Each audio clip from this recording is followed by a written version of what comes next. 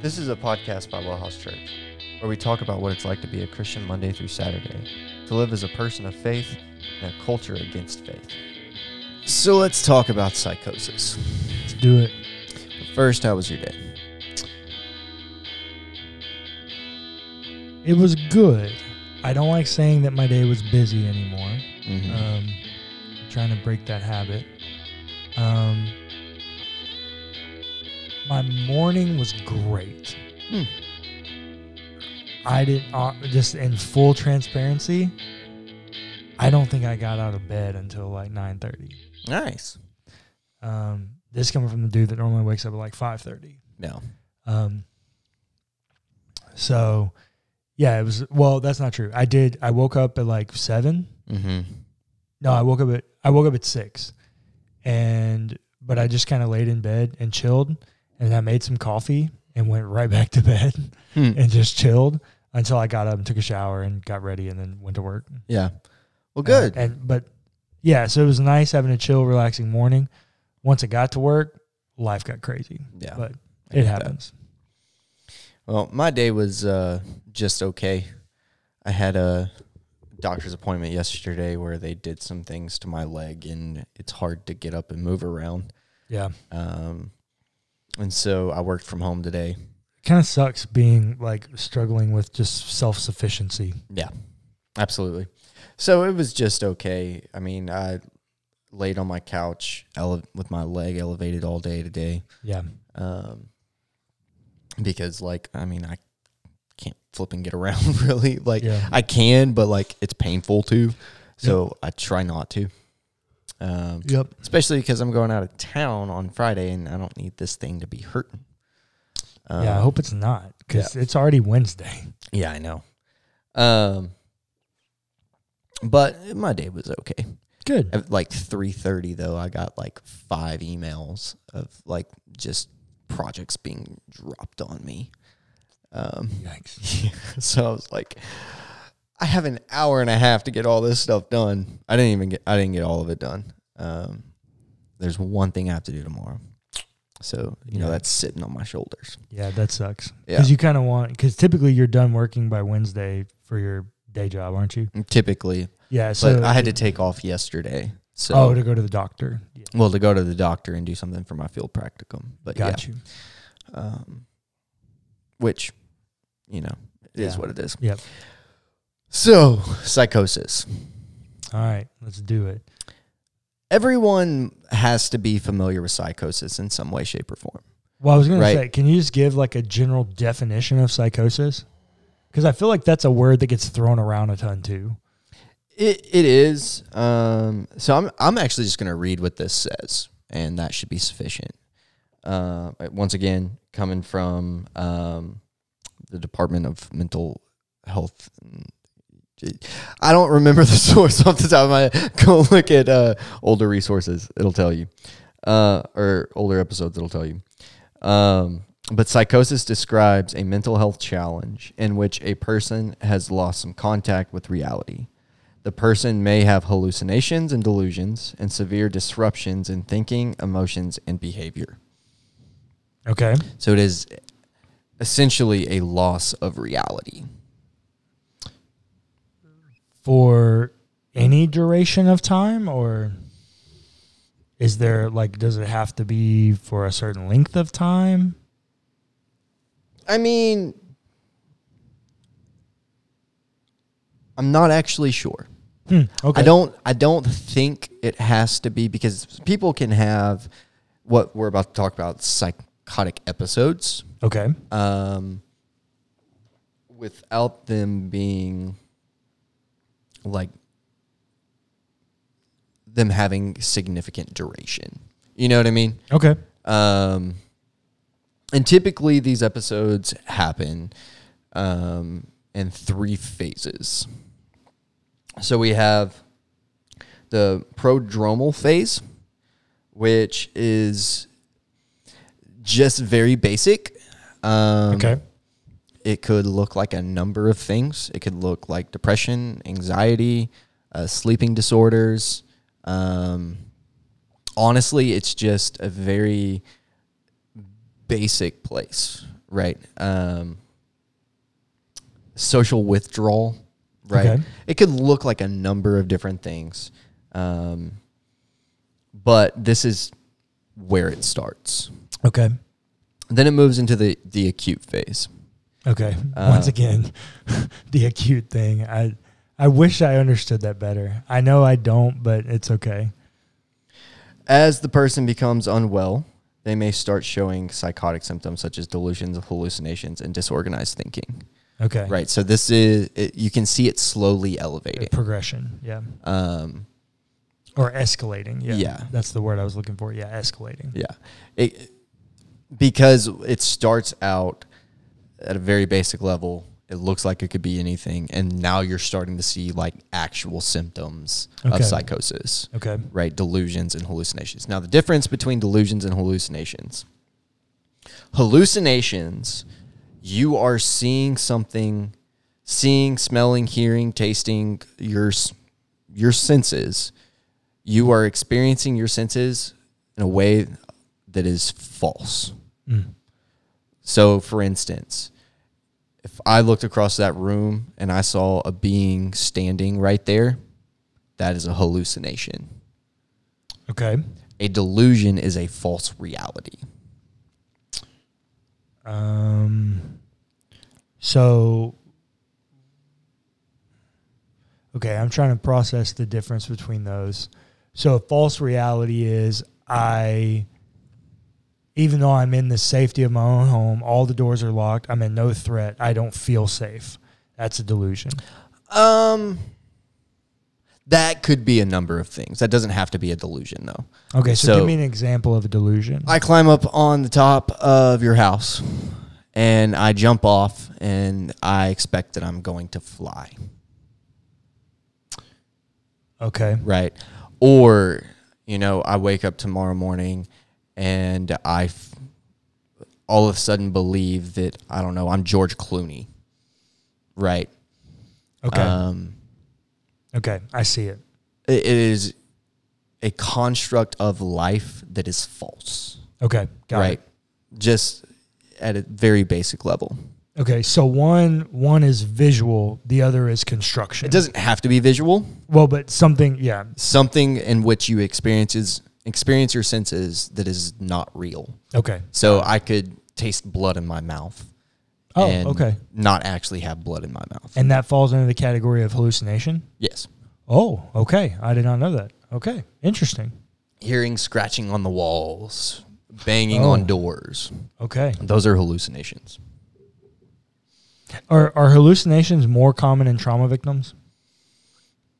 I would say that that's probably true. Okay. I don't have data on that, but Okay. I would say that's probably true because we see that we see hallucinations in post-traumatic stress. Mm-hmm. So I could see that being possible. Okay. Then we move into the recovery phase. So just like we always talk about, there is always a way out of these sorts of things, right? A psychotic episode doesn't last forever. That's why we call it an episode. Right. The recovery phase is essentially the individual coming out of that episode, Okay. right? So usually starts on like an individual's journey return to their home, like normal life. So like say you had an episode and I'm trying to hold back a bias here. And you ended up going to a psychiatric hospital. Okay. My bias, and I'm just going to be honest, those psychiatric hospitals, 90% of the time, are horrible. Yeah, not great. They're horrible. Not great. So that was the bias I had to hold back. But Harris County's. Yeah, the one in Houston, the main one. There's also one in Beaumont. Not great. Neither of them are good. Not great. Neither of them are good. But I digress. That goes into a whole big policy issue that we don't have time to get into. But Okay. say you're coming out of this psychiatric hospital and you're on your way home, lots of times that's when the recovery phase kicks in. Oh, okay. Right? Just because like you're returning to a normalcy. Okay. Right?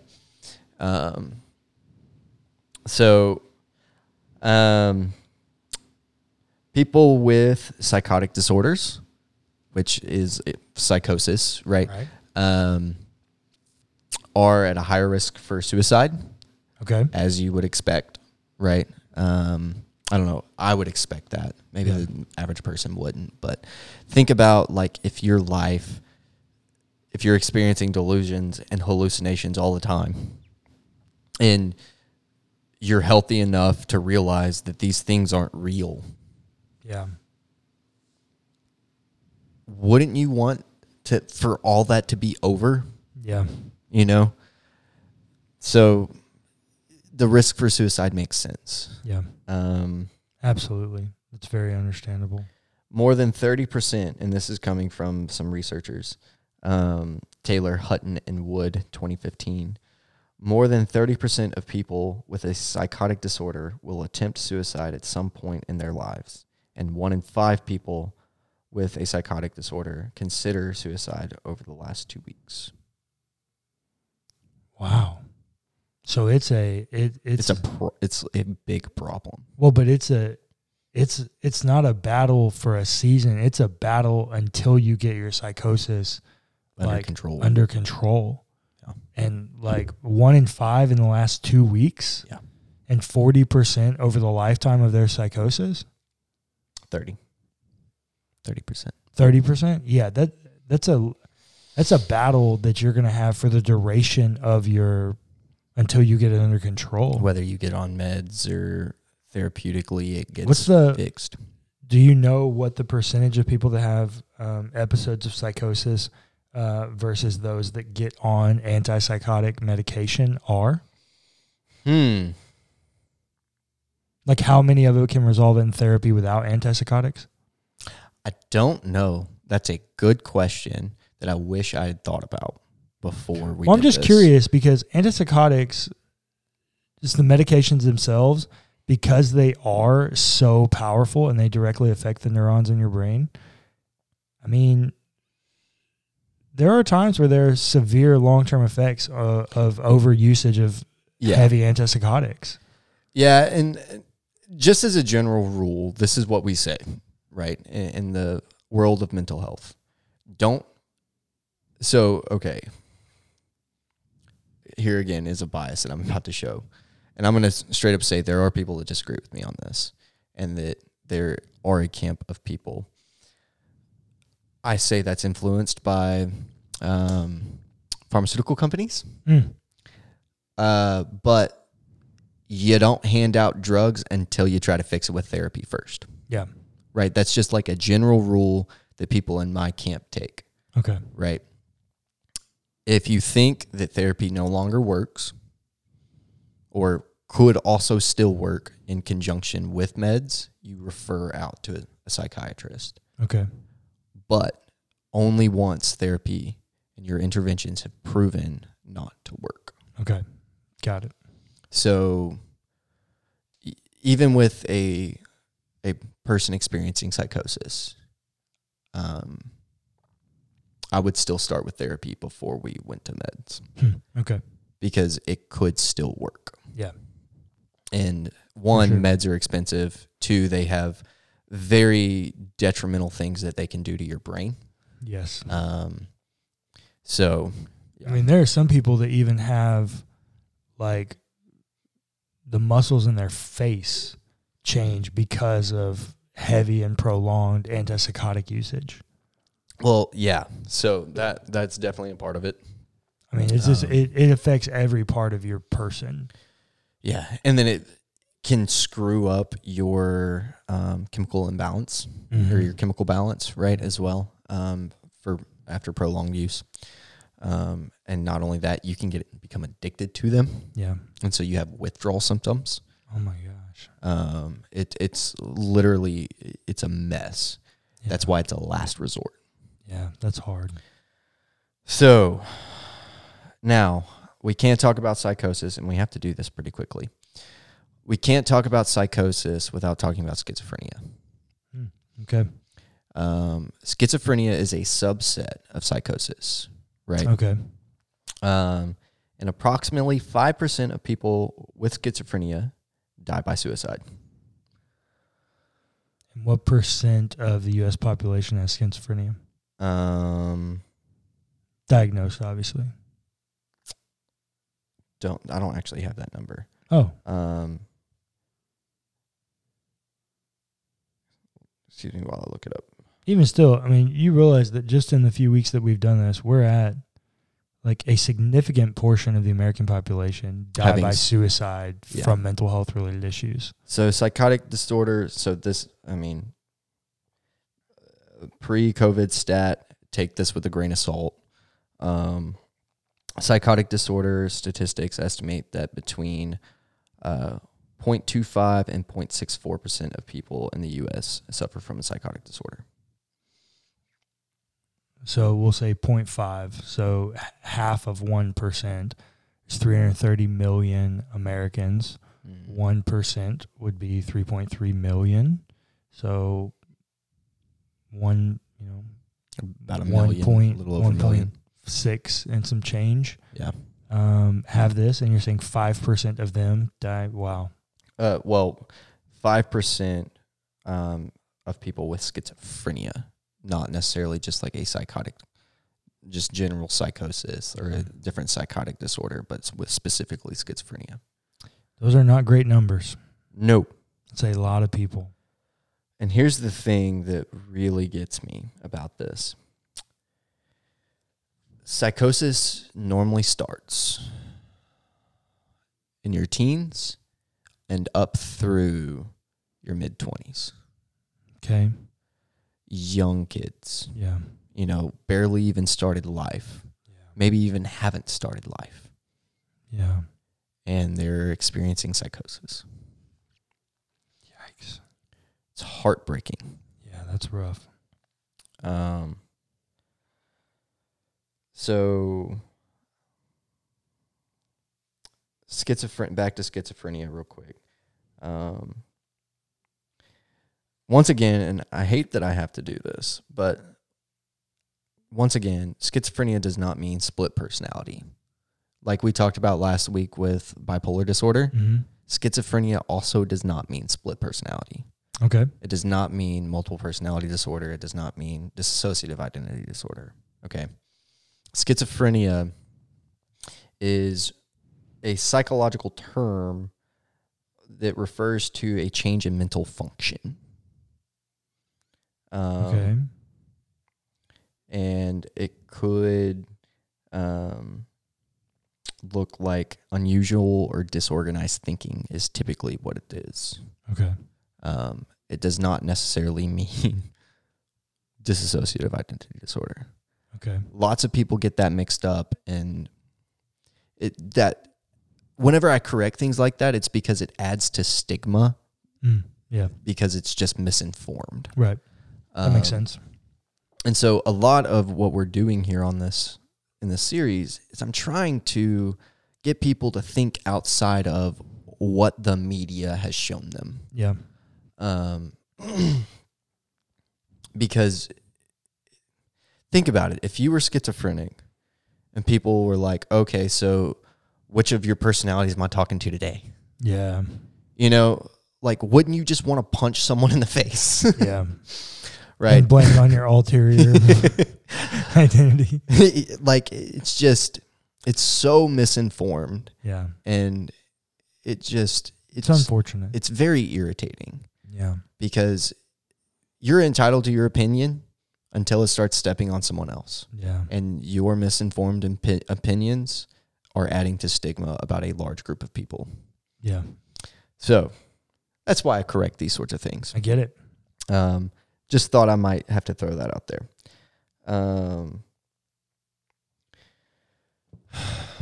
So throughout history, we see times where people have been talked about as being possessed by a demon. Mm-hmm. And, we see it in the Bible, and we see this as like a real thing happening, right? I'm not trying to say that demon possession doesn't exist, right? Because we see it happen. Yeah. But when you start getting into probably about the Middle Ages, and probably even a lot before too, you have to consider the possibility of demon possession maybe being some level of psychosis. Now, in the case of Jesus in the I Am Legion, right, like very clearly demon possession, Yeah. right? Well, I actually think in most, maybe not in one-offs where it says, and he was there and performed many miracles and exorcisms. Like Mark does that all the time. Like Mark's like, yeah, Jesus is always doing crap. He was doing exorcisms and healings and all kinds of stuff. And he went to the next place. We don't really get the stories of what he was doing. Right.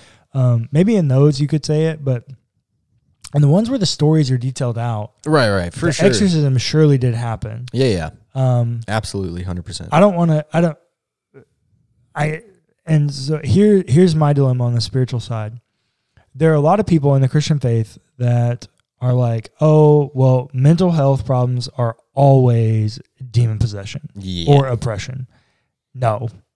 False. Just incorrect. Could not be more wrong. Yeah. But at the same point, I don't want to swing the pendulum the other way. It says it's always mental health, and there's no more demon possession. Yeah. And oppression. Like, I think both of those things can exist, and as a matter of fact, they're not even mutually exclusive. Why can't someone have both? Yeah. I mean, think about it. Like, if you're being oppressed by a demon, possibly even possessed, yeah, you're gonna be experiencing trauma. And probably psychosis, because you're going to be seeing what could manifest as psychosis, because you might be seeing into a spiritual reality that you don't normally see. Yeah. And that could feel like psychosis. It could to you. It most definitely would to your psychiatrist. Yeah, exactly. But in reality, it actually is demon possession, right? Yeah. And so the reason I bring that up simply is because the only place that you can really go to in the Bible for psychosis is demon possession, right? And like you said, they're not necessarily mutually exclusive. I don't think they are. You can have both. Mm-hmm. You can have one without the other. Yep. But they're both real, and they both need to be considered as options. Yeah, for sure. But here's the thing. Just like demon possession and the exorcisms that Jesus performed, and bringing restoration to these individuals, and taking the evil that is inhabiting their bodies, in the case of I Am Legion, and casting it into pigs, if that's not a statement, I don't know one. Yeah. Jesus has full control over the evil in your life, whether it's demonic oppression, possession, or it's a mental health challenge like psychosis. Jesus has full control, and you can let go and give it to him.